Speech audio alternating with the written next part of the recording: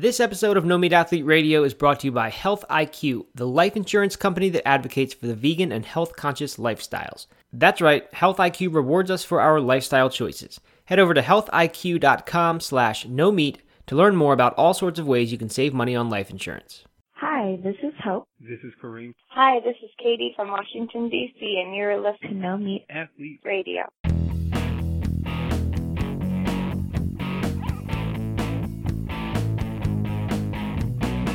So, Dad, when we were camping this weekend, what was better, the Whole Foods brand vegan hot dog or the Field Roast vegan hot dog?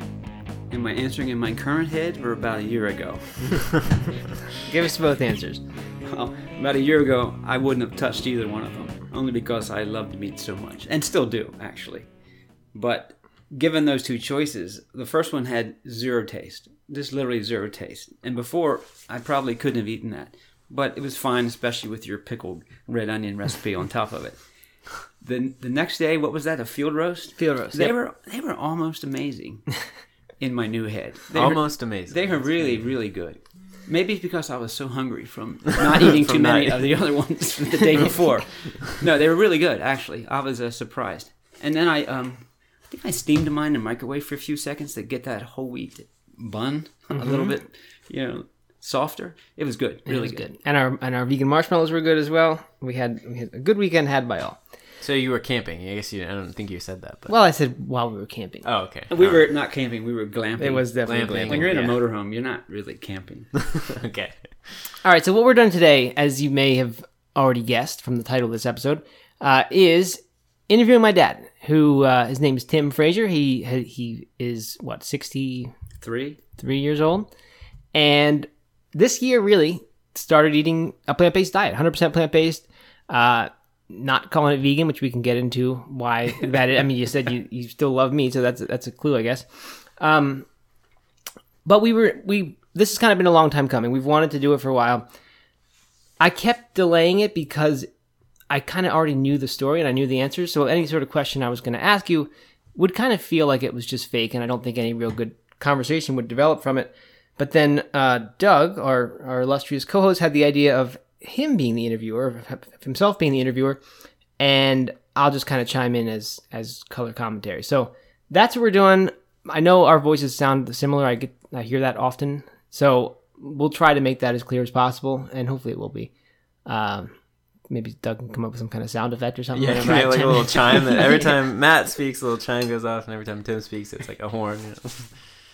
So before we jump in, I do want to mention we're going to talk about Remedy Food Toronto, which was one of the big, turning points, I guess, in this journey when my dad and I went there back in June of this year, 2016.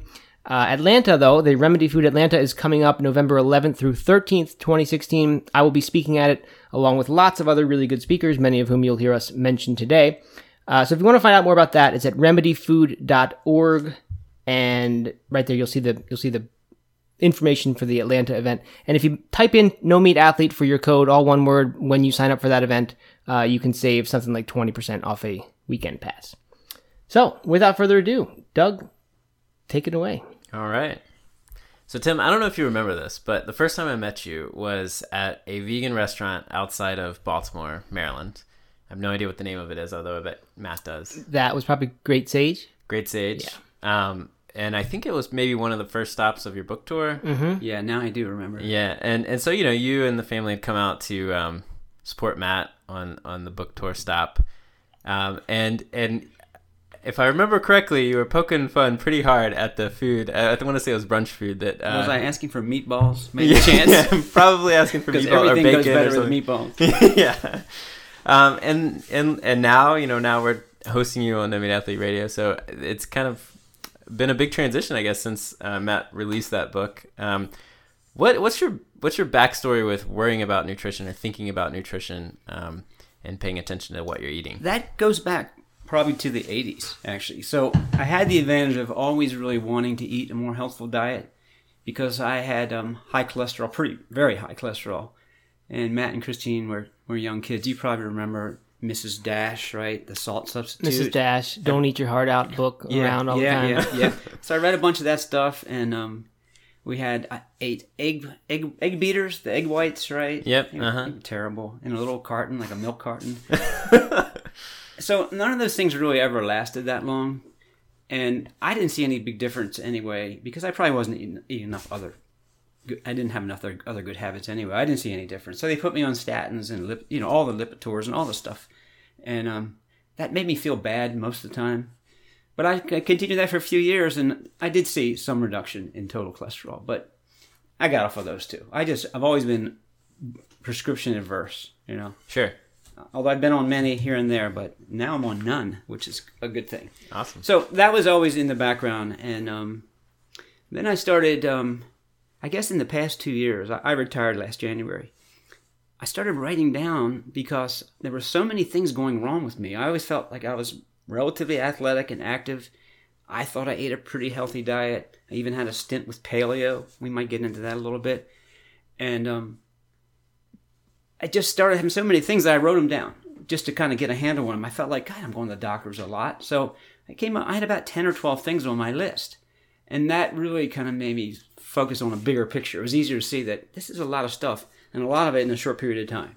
Yeah. So that kind of got me looking around, and then I had all the influences of the no-meat athlete, being my son and his wife and my daughter and my wife. My wife, who we've been married now almost 11 years, and she came to me eating only white meat chicken and fish from Alaska because it's not that polluted, and eating lots of salads all the time. And so cooking was always different around our house because I ate meat. Right.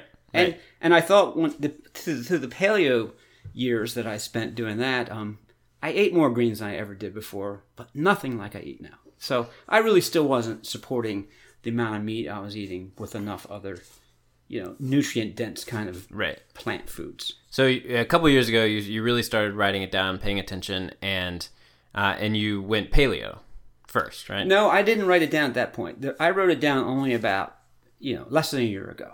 Mm-hmm.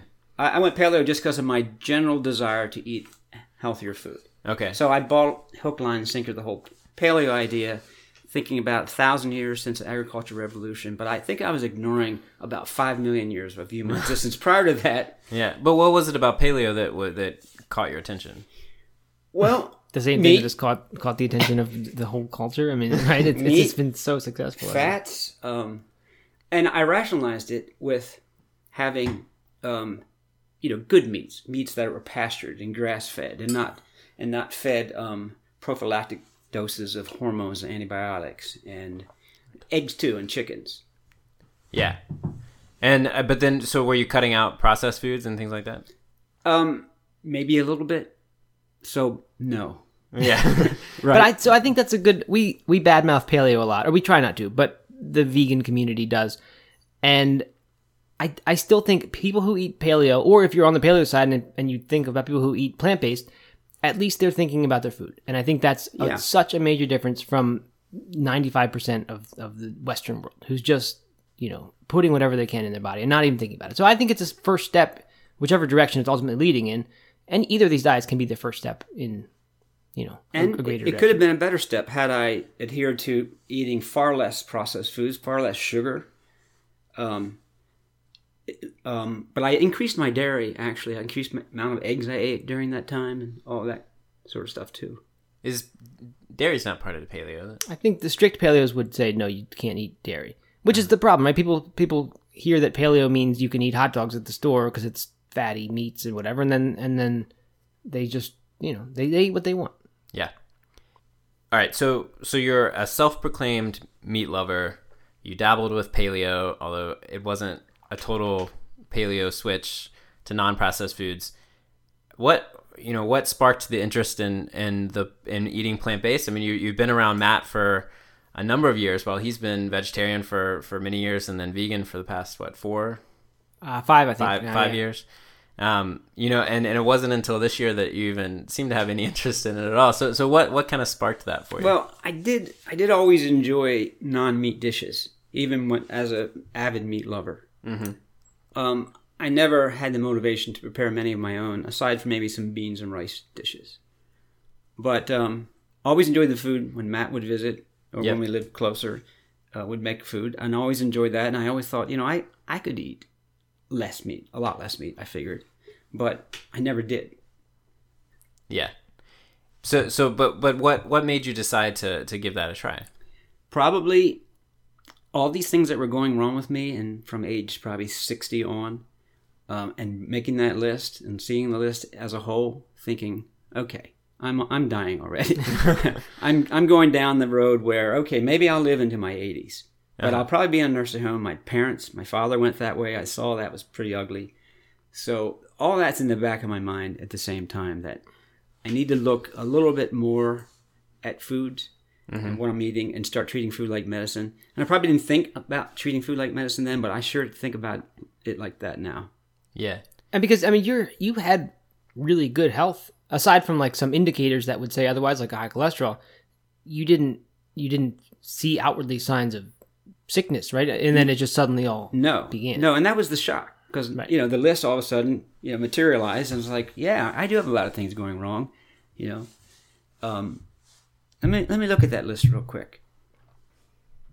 I had stuff like BPH, prostate issues, high PSA from that, high cholesterol. That was longer than 2 years. I was pre-diabetic. I got kidney stones. A lot of this is just in 2 years, except for the first couple. Wow. Complex migraine syndrome put me in the hospital thinking it was a mini stroke. All of a sudden, I got arthritis, especially in my thumbs, 3 skin cancers, cataracts, double vision. I mean, see what I'm talking about?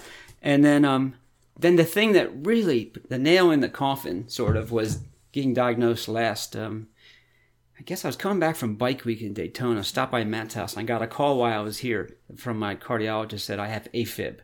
That was it. That was it for me, where I had to start thinking harder about not taking medicines as they wanted me to do, not having the procedures that he wanted me to do, which, I mean, I was lined up to go to University of Pennsylvania to have a catheter ablation for this AFib. And then you end up on anticoagulants, and that's really a kiss of death. I mean, you fall, you break your hip, all kinds of things happen when you're anticoagulants. So I didn't want any of that kind of stuff. So I started changing, still kind of slowly. Mm-hmm. So that was back in what you said, March. That was March. March. So right. And then I think you were at my house. I was flying out. You were still here. I flew out the next morning, ironically enough, down to speak at a conference called Plants Over Pills down in Florida, where you had just been, that my friends put on. And I guess when I was down there, I heard the news. Maybe you got more test results or something. And Erin, my wife, called me and said that you were really not doing well mentally. You really seemed that this one seemed to really hit you, and I guess it seemed to me that you were kind of in a place now where you were actually worried about your health. Well, yeah, once I started reading AFib and its potential and how potentially serious it is, I thought, okay, this is the big one. Let's start doing something proactively. And what's funny is I never had to actually do this, but when that call came from Erin that you were really upset, I just started to think about, wow, what if he were to have a heart attack or something? And I don't know that AFib is necessarily predictive of heart attacks. Maybe you do. But I said, wow, what if, because I've always been pretty lax with this message and not wanting to push it too hard. But in my head, I said, what if he were to have a heart attack and just die? And I never got the chance to like really say, here's what I think you should do, because I just didn't ever want to turn people off of the diet by being too pushy about it. So I said, I'm going to find a way now to start talking to him about this, which I never actually had to do. It sort of naturally went that direction. Yeah, I mean, I think for a lot of people, the pills are the easy way out, right? A lifestyle change, especially in diet, and especially if you love meat, is pretty hard. And so it must have taken something, or it hit you pretty hard. And well, just taking the pill I got for the beta block, which was a beta blocker, made me so tired, terribly tired. I mean, and I'd be taking that for the rest of my life, in addition to other things down the road. So that almost was a showstopper for me. I stopped taking the pill. Yeah. So was it here right after that trip that you started? Let's see. That was in March, and then I was back here in May, near Matt's daughter's birthday, my granddaughter, and we were taking a ride, look at some real estate about an hour away, and strategically, I'm finding out now they played a Dr. Furman talk, I guess. He was being interviewed by John Robbins. It was part of that Food Revolution Summit. Yeah. And I totally thought I was just kind of overhearing, stuff that they were interested in, because something was going on that weekend. It was some event.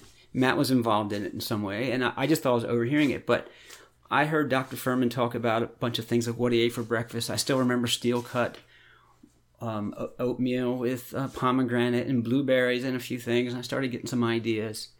And then it was weeks before I found out they actually intentionally played that. Aaron did. I had nothing to do with it. Aaron did it. Aaron did it? I think I wouldn't have. I would have said, no, I'm not going to. Okay, so I'm just finding that out. Yeah. But it did pique my interest. There's no doubt about it. Enough that when I went home, I looked up. Matt had the books right here. He had the Super Immunity, and his latest one as well. But so I took that book with me. But then I found an easier way to do it. I found a podcast, an audiobook, a free audiobook from the library. So that was really easy.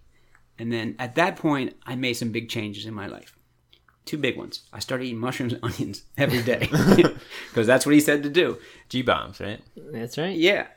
But I started eating a lot of things that he said to eat, including meat. He allowed like 10% of your total calories a day to go towards animal products, animal fats. This is Joel Furman we're talking about, by the way, just Yeah. from Super Immunity, Yeah. the book. So I found that to be a nice compromise, because I always thought I could eat less meat than I was eating. Mm-hmm.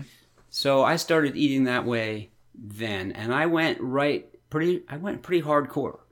I saw my food now as medicine for the first time, and to substitute for the medicine I had been taking previously, and I wasn't getting great results at first, but I kept on going. I wasn't worried about recipes. I wasn't making it taste in great presentations.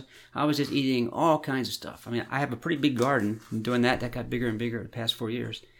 So I was eating my greens. And when we left, I'm getting ahead of myself at this the Remedy Right. Toronto. Yeah, we'll go ahead and talk about that because somewhere around here you went to Remedy Toronto. With Matt. Yeah, I'd already been eating. I already felt like at least a vegetarian. Right? But you didn't feel better, right? You said, or you weren't quite feeling better yet. No, I wasn't. I think I was going through withdrawal with all the things I was addicted to, number one, and I pretty much changed my diet completely. So I kept calling it compromised. I was taking notes into my phone as well about how I was feeling every day because I was providing this information to my cardiologist. And the more he heard, the more he was trying to get me to go to the University of Pennsylvania to do this cardiac ablation. So, I went to the Toronto Remedy event. Is that what it's called? Remedy Live. Food Live, yeah. Yeah. And Matt asked me to go. I took a mega bus up there, which was cool. 12 hours, pretty cheap. Top Double-decker bus? Double-decker. Nice. But I had that front window. It's like a windshield. Oh, cool. But it rained the whole way up, and there are no windshield wipers up there because there's no driver up there. So, I listened to more Super Immunity. I listened to that more than one time, by the way, as an audiobook. And I got there, and it was very fascinating. I have a science sort of background, and I found it really very, very interesting. It was my first exposure to real evidence-based nutrition. And that's the kind of stuff I like. I mean, I like seeing the pictures of an aorta or whatever other artery or vein involved in the heart. 6 months later or 12 months later after going to a plant-based diet. And it was remarkable. And what really piqued my interest there and changed my mind about things, because I was still eating meat, was the fact that you could reverse a lot of this stuff. That's what I don't think I heard anyone really say that before. And I'm not sure how I would have reacted if Matt had said that part too, right? Because if I'd have found out about reversal, maybe I'd have thought, well, I'll just put it off and reverse it later. Keep enjoying the meat. Yeah. So maybe it's good I didn't hear it yet. Well, but that's interesting because you can find evidence or you can find studies that will basically tell you whatever you want to hear, right? And paleo is rooted in some science, and every diet is rooted in some sort of science. What was it about the plant-based diet that really caught your attention? Or made it different, I guess. It was that I hadn't heard too much science from the way out eating before. I mean, the paleo thing, like the 100,000 years since the agricultural revolution, I really didn't get into that much more. Okay. It was just this I really focused on. Uh-huh. And I saw results eventually. I saw great results. AFib was the one thing out of all of these problems that I described earlier, that I found the very least amount of research supporting that it could reverse it or help it. I found for regular arrhythmias that it was the plant-based diet was certainly good. And AFib really is a type of arrhythmia, but it's a more severe type. And yet it's gone. It's totally gone. I don't have any arrhythmias at all. And I was documenting these. I got notes and notes and notes to the cardiologist. How many times a day? I went on a week-long or 2-week-long cardiac monitoring study. Matt even took it. He's got a friend that I met up in Toronto. Toronto. Dr. Robert Osfeld, who people will know probably. Yeah. And Matt gave him some of my information, showed him some of my cardiographs, and got back to me. So, No, so that science just kind of struck you in the reversal of science. Yeah, I thought I had a chance. That really made me think, I'm not that old. Maybe I can live into my 80s or into my 90s and not be in a nursing home, and that really appealed to me. Yeah. And I think what did it about that event, I mean, for me, was that you were kind of immersed in this for a while. Aside from it being good science, it was Dr. Greger, Dr. Esselstyn, Dr. Campbell, Garth Davis, Brenda Davis, me, of course, right? That was the real one that made the totally change. I got y'all motivated. I mean, Chef AJ, there's just many, many more speakers that were there. And then I flew off from there to the Stanford Inn in California. You took your mega bus home, and that was where you said, "This is it. Like I'm done eating meat finally." Like, that one got you to finally stop it. Absolutely, there's no doubt about it. That's what made me stop eating meat. And I had lowered my meat in accordance with Dr. Furman's guidance. I probably was more than 10% of my calories with trying to go this nutritarian approach. But then I went cold turkey, no more meat at that point. Mm-hmm. Of course, I didn't eat any meat while we were there because it was all vegan food. It was 3 days. It served up. It was pretty good too. Yep. So you hadn't really been seeing results up until then. How long did it take you to really notice? Well, after about 3 or 4 weeks of feeling this compromised, I started, and I'm also getting off the drugs. I started having, first thing I noticed was a lot more energy, like a lot more. I needed naps, every 2 or 3 hours. I was tired, all the time tired. And like I said, I'm a pretty active person. That we had noticed that in Toronto, and we walked all around the city, and I noticed that had we been doing that a few months prior, you would have just not been able to do it. And I recall you saying 6-hour days of walking. We did a lot of walking. Yeah. So that was even before you had completely given up meat. Yeah, I hadn't given up meat yet. Yeah. But I had already been immersed since sometime in May, and this was June when we went to the Remedy event. Mm-hmm. So 2 months of doing Dr. Furman's protocol thing, where you were still getting 5 to 10%, maybe you said maybe more of your calories from meat, maybe a little bit of dairy, but not like you had been before. Yeah, absolutely. So there's a couple months of a transition before I stopped eating meat. And so you got energy levels back. Were there other things that you were noticing? I went to my urologist because of all this prostate and PSA issues. Mm-hmm. And I'd been seeing him for something like 12 or 13 years. And he's like, "What are you doing?" He said, "Your PSA went down." I said, "Really?" I said, "I've been saving it to tell you that I've changed my diet." And my cardiologist, when I told him about all the great things, he was like, "All right, let's forget about University of Pennsylvania. You got to do what you're keep doing it. If all my patients were doing what you're doing, he said, I'd be out of business. Keep on doing it. Keep in touch." And he said, "Go ahead and wait for about 6 months before you do a lipid profile again." I really thought if I had taken a lipid profile right then, he would have seen results, but I still haven't had one. Mm-hmm. I wish I had taken that before this interview. Yeah, right. So he was on board. Was he surprised that you were seeing this kind of? He didn't act surprised. No. But had he ever mentioned diet before? Well, probably in ways. He's been my cardiologist even since the 80s. And I guess I really had a cardiologist because there's a lot of heart disease in my family. So I started seeing a cardiologist, plus with the high cholesterol stuff. And yeah, back then, lower your salt intake, lower your meats and fats and all the kinds of things that was kind of in vogue, and probably good advice that I could never really stay with very long. Yeah. All right, so you go to Toronto, you cut out meat, you're seeing some results, and it seems like you're feeling pretty excited about it. Yeah.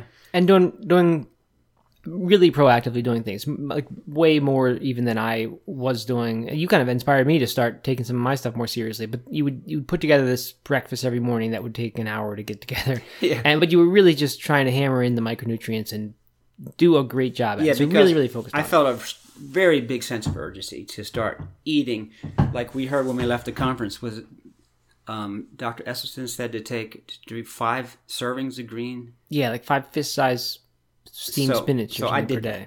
Okay. And I'm still almost doing that.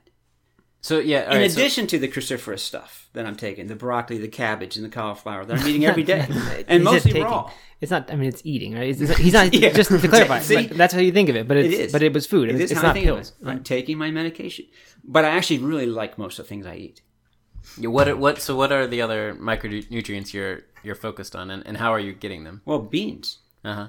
Beans are great for your stomach biome, and I eat beans every single day. Dr. Furman says you should be eating a couple servings of beans a day, and I do. I make big pots of lentils, or big pots of black beans. I mix my beans. I make hummus every day. I made Matt's recipe for white bean dip that I recently saw, which I found refreshing and good. So I eat that stuff. You ask Matt, he doesn't like how many things I put on one piece of usually sprouted grain bread. I mean, what goes in your smoothies? What's a typical smoothie? It has so many things in it. Okay, I still do this every day.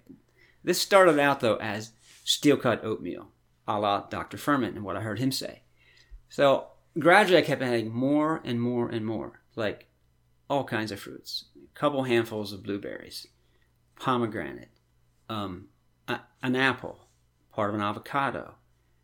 Wait a minute, there's so many more. Flaxseed, chia seed. The greens, kale, or whatever. A big handful of kale and Swiss chard every day. Like, if it was fresh, it would fill up the whole pitcher to start with, right? Yeah. And 2 cups of either an almond milk or even water's fine, or lemon water, whatever I had handy. Gosh, there's way more than that. I tell you, there's way more than that. So now that it started out as oatmeal, and now you've kind of I kept putting the oatmeal in it. I put the dry quarter cup of oatmeal in it too. So because I had so many ingredients, I had to start putting more and more liquid, or it was too thick, right? Yeah. So I bought myself a 42-ounce double-walled stainless steel mug.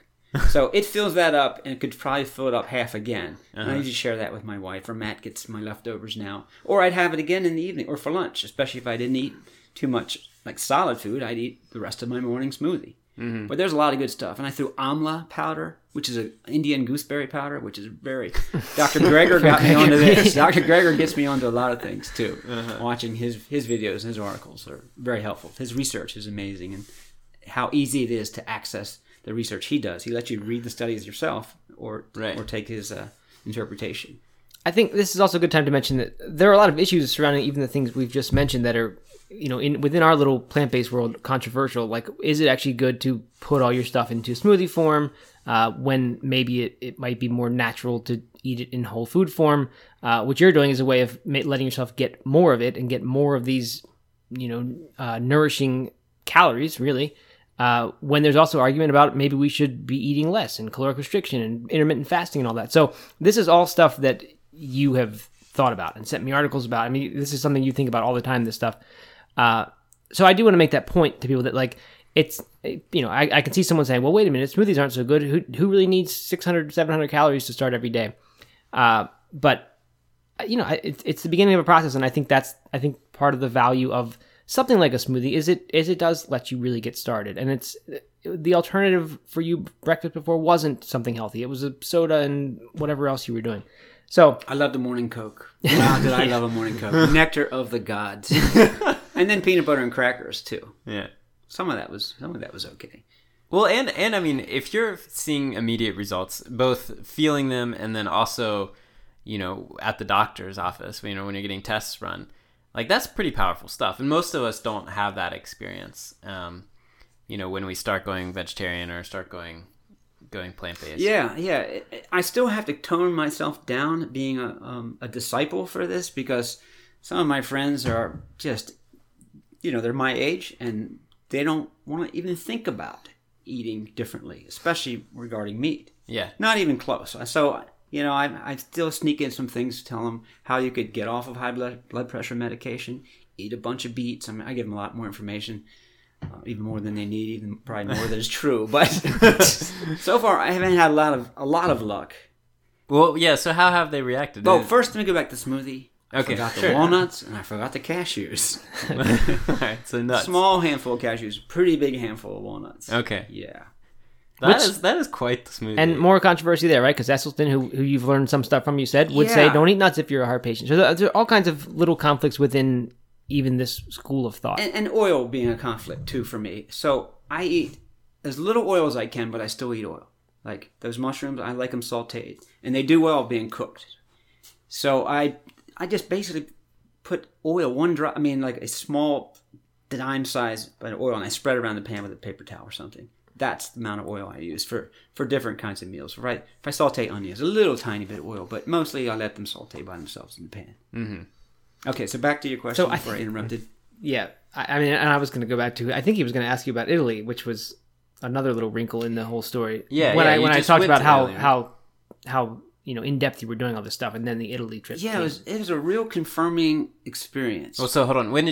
How long ago was it that you went to Italy? Italy was just about September 15th for like 12 days. And that's what 6 months after you had, or less. I mean, only 3 after 3 months? after the remedy when you really started After Remedy. doing Okay. it. Yeah. All right, so you go to Yeah. Italy, So I get Italy with a which friend. is not super oil free, or With a friend even and with vegan-friendly. boxes of bars and powders and things, right? That I recommend. asked Matt for some help with supplementing, which I knew would be somewhat of a compromised diet there. Of course, Sardinia's there, right? Yeah, but One of the that's blue not where zones, the right off Dorbus the coast. yeah, right. And they've got beans in Italy and good wine, let me tell you. So I took a few things. I took some powder that Matt recommended. And, Amazing Grass, probably. Yep, Amazing Yeah. Grass. And the bars are Amazing Grass, too. And I did have my Amazing Grass concoction every morning, even down where we ate with the group every day. They'd see me mix up this green goop, right? Yeah. And it really wasn't very bad tasting. I mean, it was kind of inert in a way, but I would put maybe a little bit of fruit juice, something I really don't drink much of. I'd put a little fruit juice in it and the rest water to make it. And obviously, little. Italy has greens, but it was like you had been on this almost religious diet, right? Sticking with this just every meal, and then we thought, well, this tour is going to provide you with a lot of meals that certainly aren't going to be the way you Yep. usually eat. So we figured white flour is going to be unavoidable, and part of the fun of a trip to Italy, right? You get to eat more olive oil and white Yeah, flour. I would and have eaten feel some good. white flour even if I had all my other foods available. I was in Italy. I always wanted to go to Italy for the food. Yeah. So we said, like, what can we do to kind of keep you on track? At least it's not even so much to protect you while you're there, but just to kind of make sure when you come back, it was pretty easy to jump back into the way you had been doing. And I did. You did. I Certainly went did. right Yeah. back. Yeah. Were you able to avoid all animal products? Yes, I was. I'd never ate any meat. And one time I got cheese served to me by accident, and I scraped it off. There were some remnants there. But Sure. yeah, cheese was really hard to avoid in Italy. Yeah. Really, really hard. I wanted some of that And I Parmesan mean, I bet Reggiano. eggs. I mean, eggs were likely in some of the pastas you ate. I would imagine. Yeah. But and this is another question. Like, you didn't get into this to be an ethical vegan. You got into this for plant-based diet and the health benefits of that. And that's, I think you And still managed to do that. as much as I love my dogs and cat, I probably could make an ethical case. Yeah, that's But I just haven't had to. Right. I really haven't had to. I can do it all with my own health. Yeah. okay. So Italy, though. I mean, I think Doug is probably going here, but why was it so? Let's talk about why it was so easy for you to get back to your old way of eating when you experienced what you did in Italy. Because Italy was like a fantasy tour, because I knew it wasn't real. It was less than 2 weeks, and I was going to enjoy my pizza, but I ended up enjoying pizza or pasta or both every single day. There's just no doubt about it. I did avoid meats. I did avoid cheeses. I didn't avoid the ice cream, Yeah. the gelatos. Gelato. Okay. There is literally a pizza shop and a gelato shop Every every 100 feet. yeah. Wherever you go, Venice, Florence, Rome, they're everywhere. And I'm with a group of people and a good friend, and he's eating gelato every day. So I probably had gelato 5 or 6 times, and I thought that was really a lot. And oh my God, was it good? All right, cool. So you're eating a lot of gelato.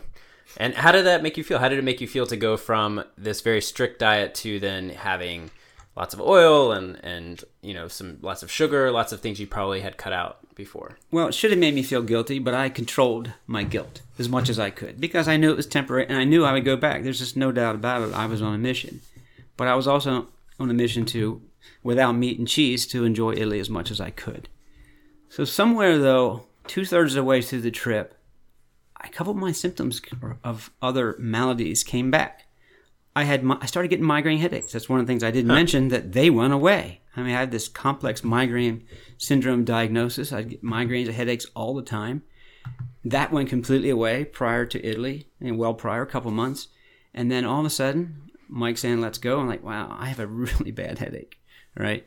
So, and I'm attributing that to white pastas, flours, sugar. It could be right. I could be some of the things I was missing too, right? Who knows? But it was enough to say, wow. So also these urinary issues, especially frequent urination, the nighttime stuff, wake up, not just my age, probably most people were getting up 2 times a night, not 6 or 8. So I'm back to every hour waking up, doing that thing again. I'm like, wow, this is kind of more evidence to me. At least I chose to think of it as evidence. And then I started my thumbs. Or was it the wine? Yeah. Well, I did have a glass of wine or so every day, but glass, literally a glass, right? And I don't quite drink that much wine at home. So then the arthritis came back in my thumbs, and you really know it. I mean, it's like someone puts a hot poker in the base of your thumbs. That's how bad it is. It came back. I hadn't even thought about arthritis for a couple months. Mm-hmm. So all that was well and good. Once I got home, after about a couple weeks, all those things disappeared again. So wow. I keep getting more and more confirmation that it is my diet that is helping me in a lot of ways. Maybe not always, but it has helped me a lot. And especially with the AFib, that one really, I mean, the arrhythmia, that's just game changer for me. Right. So, you talked a little bit about how your friends aren't necessarily on board and maybe they're giving you a hard time or I don't know if they're accepting kind of your changes or not. Have there been any big struggles for you throughout this whole switch or has it been such a powerful transition that you're not struggling with anything? Well, I'm not struggling with almost anything except, eating is such a social thing that it probably shouldn't be because it reinforces a lot of bad habits. I'm not going out with my friends to eat as much as I used to. Mm-hmm. And I'm telling them, hey, I can find something wherever you go. I'm not trying to direct them to certain places, Indian food. We could do that a lot where I live. But it's just me going out with friends is less and less and less. So are they inviting you out less and less? Yeah. Well, I'm not inviting myself over as much either. Uh-huh. Well, I mean, I do think that's the thing is people don't know where to go or what to cook you, and so they end up actually inviting you less. And it's not that they don't want to be with you, but it's exactly because you're kind of the whole reason you're getting together seems to be around the food when it's really for fellowship, right? And you can do that without the food. Or if they would just convert to eating a plant-based diet, we'd solve all the problems. Right. But I haven't been able to get them to do that yet. Now, I'm not trying super hard because I could get annoying, and I don't want to get annoying, right? Yeah. They see this maybe as cultish or whatever the stereotypes are. Mm-hmm. And I'm just trying to convince them to try to, substitute some of those medications you're taking for some plant-based, some foods. Yeah. Okay, guys, before we move on to the next question, let's pause for just a minute to thank our sponsor. This episode of No Meat Athlete Radio is brought to you by Health IQ, the life insurance company that advocates for the vegan and health-conscious lifestyles. Matt, with our baby on the way, Katie and I have recently been in the market for life insurance. What I found while filling out the information requested by different insurance companies is that for the most part, all they're interested in is whether or not I smoke and our family health history. They never asked about my lifestyle, my diet, or exercise. Then I found Health IQ. They use science and data to negotiate for lower rates on life insurance for health-conscious people, including vegans, runners, and more. Research has shown that vegans have a 15% lower risk of all-cause mortality, 22% lower risk of colorectal cancer, and 34% lower risk of female-specific cancer. Health IQ has special rates on life insurance that reward us for everything we do. Head over to healthiq.com/no-meat, one word, to learn more about all sorts of ways you can save money on life insurance. Yeah, so your son Matt's approach to No Meat Athlete and to the diet and everything is to not be preachy. I mean, that's like kind of one of his taglines for No Meat Athlete is to it's not a preachy space about the diet. But you obviously watched him for a number of years kind of change his diet and see results with running and just being healthier in general. Was he able to communicate or integrate any of that into you? And why do you think it took, I don't know, the Remedy Festival to kind of get you to do it? I don't know. I think it was the idea of reversal really hit home with me. So had he brought up reversal a long time ago? What do you think?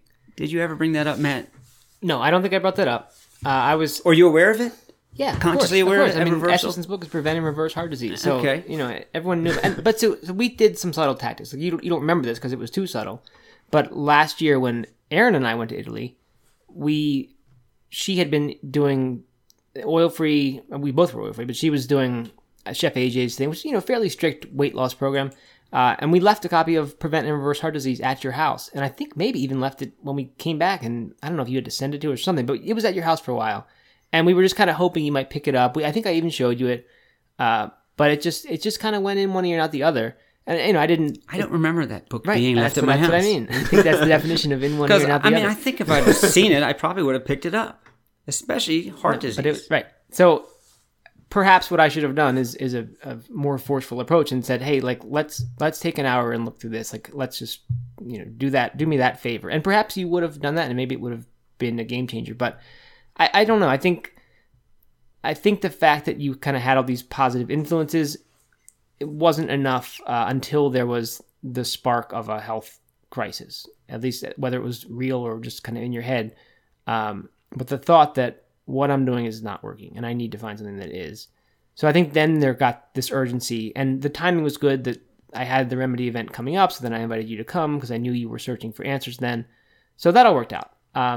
But once I got the spark, though, I think it was really valuable that I had 5 years of you eating like this.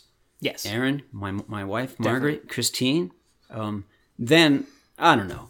I was around the right people. So you saw that it was possible and could be done by people, right? A lot of people in your same situation without those positive influences might look at this as a potential solution, but one that they could never make work in their lives. And I don't think you had that problem. You just thought maybe it was a sacrifice, but it was one that you could do. Right. Do you think going back a little bit to in one ear and out the other, do you think it was because Matt is your son that you weren't necessarily able to hear that? Had it been No, not at all. I just think I really was wedded to my great barbecue, my roasted chickens on the cutting boards, and before Matt, turned into No Meat Athlete, we were having, every time they came over, they lived 2 miles away, we would have a roast beef or a turkey or a chicken up on the cutting board from the set it and forget it or the grill, and it's just yeah, sure. So I think it's probably hard to know the answer to that, but I think that was my first thought when we played you the Dr. Furman interview, and that struck a chord with you. My first impression was like, even after you had the urgency around the health thing, I was still in your life for the next 2 months between then and when you actually took any action. So I think perhaps it was that you were now hearing it from an authority who wasn't a family member, who, Dr. Furman, who is research based and has all the stuff. And I think a lot of people won't listen to their closest family members, maybe even their closest friends, because there's almost, I don't know, it's just you just know them too well, and then when you hear it from somewhere else, it's very true. you. But I never saw you doing the wrong thing. I never thought that you were making a mistake the way you were eating. Right. With my 2 grandchildren, all vibrant and healthy, and never having had any bad juju food in their life. I saw and Margaret and Christine, and so Christine's my sister, by the way. You've mentioned her. Yeah. So is your wife, is she vegan? No. She's a very ethical person. She gives halfway her salary to most animal charities. Doing taxes for my wife drives me crazy. But not vegan. I don't even call myself vegan, only because I call myself whole foods plant-based. I could probably call myself a nutritarian, I guess. I don't know what to call myself. But it's just that I think if if you can be a vegan, like a strict vegan, and still eat a lot of sugar, a lot of white flours and stuff like that, and oils, and right. So I don't do any of that. So am I still vegan? Yeah, in some way. It's a form of vegan that's more orthodox, I guess. I don't know what to call it. I think of Margaret as pescatarian, meaning eating mostly vegetables and some fish. That for a while she was that. I know she ate chicken as well, but she would never eat pork or beef. But since I've made this change, it's an opportunity for Margaret. I can't even think of when I saw Margaret eat a piece of fish or meat. That's nice. So see, I've had an influence on Margaret too. Yeah. And I influenced Matt a little bit. Yeah. To what? Overeat? No, I mean to focus more on the micronutrients, be a little bit more and accountable. Yeah, I mean it was easy to fall, as everyone I think does, or most everyone, when you get comfortable with a way of eating or any behavior at all. It does start to become sort of a matter of routine, and you're not quite as vigilant about things. And it was easy to have too many days where I didn't eat a salad, or I got into Michael Greger, taking turmeric every day, and it got easy to get out of that until you kind of inspired me to get back into it by forwarding me a bunch of stuff and just having conversations about it. I felt like if you're doing this, then at the very least, if I was the one who started this for you in some way, then I should be doing the same thing. All right, so I want to quickly go back to something we had kind of touched on, which was talking to your peers and talking to other people who maybe are struggling with some of the issues that you were having, arthritis, heart issues, etc. How are you talking to them, and how are you doing it tactfully in a way that they can hear it and and learn from it?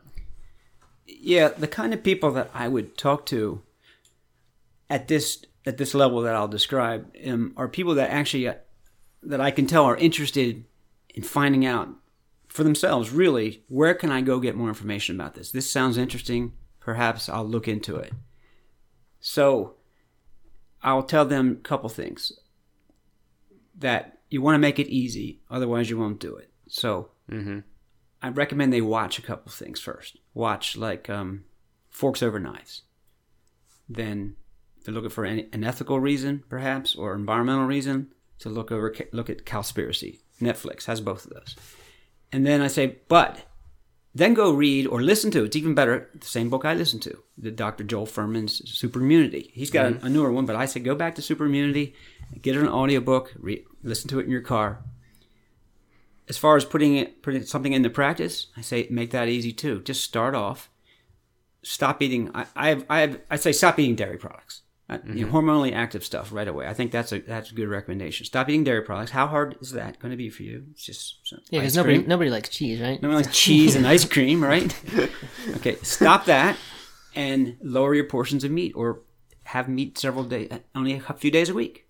That's it, and then take it from there yourself. So that is kind of a small steps approach to it, but you didn't really do that. I mean, you kind of went all in. No, I didn't do it, but I realized what I did is probably unusual. Because maybe I have more medical things stacked up. Or maybe my friends aren't telling me all the medical problems they're having. Right. Who knows? And I don't know that you didn't do a small steps approach. I mean, it doesn't look like it when we think about, 63 years old, you said? That long, and then making a change in 6 months seems like a pretty drastic step. But as we talked about, you first just started adding in a lot more nutritious food into your diet without a huge conscious effort to reduce meat, maybe a little bit. And then it was several months of that before you said, well, now I'm going to give up the meat and dairy. And I guess that all kind of, you did draw a line and say, it's done now. But you had spent several months in thinking about healthy eating and actively trying to get healthy foods first. So it wasn't a total all-at-once approach. But yeah, I'm still pretty quick. Okay, so that's how you introduce this to someone who is interested. Like you mentioned your dentist, right? Like you told them about all the medications you had stopped, and then they were suddenly curious about. Yeah, because they always question you. The hygienist questions you about what are your current medications. I wonder why my dentist cares too much about that, but they do. And she was like, wow, why aren't you taking this, and this? Even some of the supplements I had been taking. I'm like, well, I've changed a lot of things around, mostly my diet. So she ends up telling that to this dentist friend of mine. I actually treated my kids when they were little, and he was really interested enough to give me the short version of where I can go. What can I do? Where should I look? And he said, I don't want to watch stuff. I want to read a book. Give me a book. There we go. Superimmunity. Which is funny because in I think a blog post maybe 3-4 years ago, I was reviewing several books in one post, and Superimmunity was the one where I wrote, this is the book I wish my parents would read. and now both you and my mom have done it, which is cool. So he took time there. He wrote it down. He came back again. And what was his name again? I mean, so I know he's going to go read that book. Do you know if he's read it yet? No. No. This is only about 2 weeks ago. Oh, okay. Yeah. Cool. Maybe we should call him out. Yeah.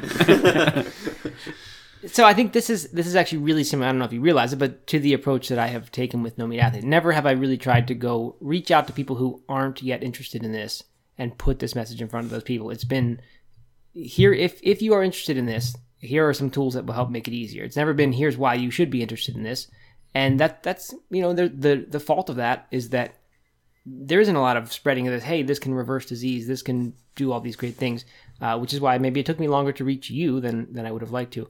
But maybe the reason that I don't try to push it on other people is because not just because I don't want to be that pushy vegan, but it's also easier to reach people who are interested. So the harder question perhaps is for people who aren't at all interested. Let's say there's a listener of this podcast who theoretically, if they listen to this podcast, is pretty into this way of life.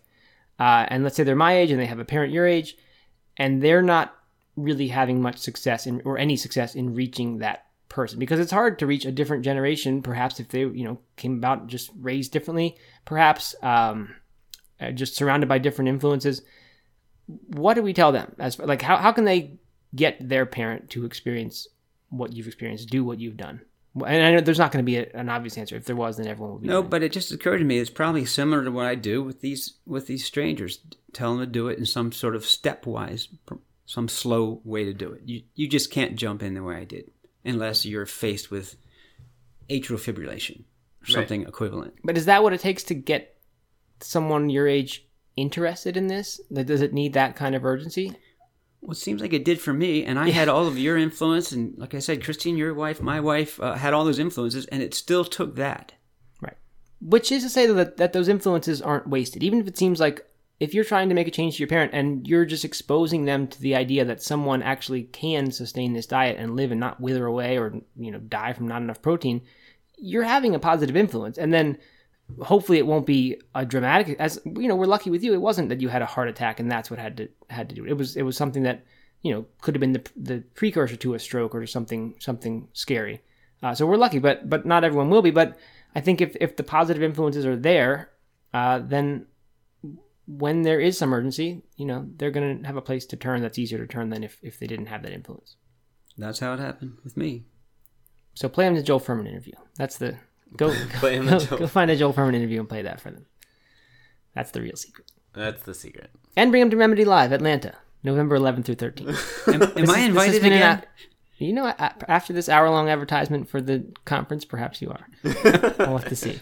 But seriously, remedyfood.org is where you can find out about the Atlanta event, which is coming up really soon. It's only 3 weeks away from when we're doing this podcast, so I don't know if it is the most effective ad for it, but I do hope people will come to that, because I do think immersion-type experiences like that, where it's not just one doctor out of 20 speakers that's telling you this works, but just talk after talk, 10 of which are from doctors. I was blown away with almost every speaker. Yeah, it was just really life-impacting stuff. Sure, obviously, yeah. Well, so I mean, I have seen you for the past few years. I've seen you maybe once or twice a year when you come up to visit Matt, and we talk for maybe like 10 minutes in the kitchen, and that's about it. But I remember when you were playing with paleo. I remember, when that first time at the vegan restaurant, when you were looking for the bacon, and it's really cool now to have you on the podcast and to, kind of see what's happened over the past several years and how Matt has helped with that a little bit, but also how he wasn't the main reason, or the main driver, I guess. Yeah, so it is cool. And especially cool for me personally, just to see the health improvements, the energy improvements, that stuff, it's just, that's the best part, of course. I get to take care of the kids a lot more now. Yeah, I don't need the naps. The parents need the naps. I don't need the naps. Yeah, right. All right. Well, then I think this wraps it up. Dad, thank you for You're welcome. It's my pleasure. I hope some people will listen to this, I do message too. And use it, and maybe find a new way to reach their parents. Maybe this will be the Joel Fuhrman interview that play it for the maybe parents. This is the one that will help parents. And a word of advice: if your kids are like my kids and they're trying to influence you, don't make so many meatball and bacon jokes. That they'll made talk it. That about made it on into a blog podcasts. post. Yeah, that made it into a blog post. I think about things I wish I knew before I went vegan. One of the items was the jokes will never stop, and I think I mentioned unique meatball jokes in there. Yeah, but I think, and once everyone pretty much in this country is a meat eater for the most part, and who is not going to enjoy the smell of bacon no matter how long you've been plant-based, or the smell of something on the barbecue, right? Yeah, and there are some who will say they don't, but I think you're right. I mean, right? A lot of people make the excuse like, "Well, I love cheese so much." That's not a valid excuse of therefore I should just keep eating it, right? Like, of course, meat sometimes smells good when it's cooking, or cheese seems like it would be good. There are people who go far enough with this. I think that they do lose the desire, whether that's just a thing in their head or whether their body does change. Who knows? But yeah, I mean, just the fact that you love food doesn't mean that therefore the only right decision is to keep eating it. So I'm at a point where it smells so good, and I recognize that. Yet I'm still not tempted. I don't feel it as a temptation. And I find that strange. Mm-hmm. I'm not tempted to eat meat. I just love smelling it. I remember when that switch happened to me too. When you could walk by a Five Guys or walk by a barbecue place and smell it and think, "Wow, that smells good," but not be tempted to go. Yeah, I like that I'm that way though. Gives me hope for the future. Yeah, well, good. All right. Well, thanks, Doug, for interviewing. Thanks, All right, Dad, thanks for for seeing inviting me in on this father-son chat. It was nice. Thanks a lot. All right. Thanks Great. for listening, everyone. Talk to you next time.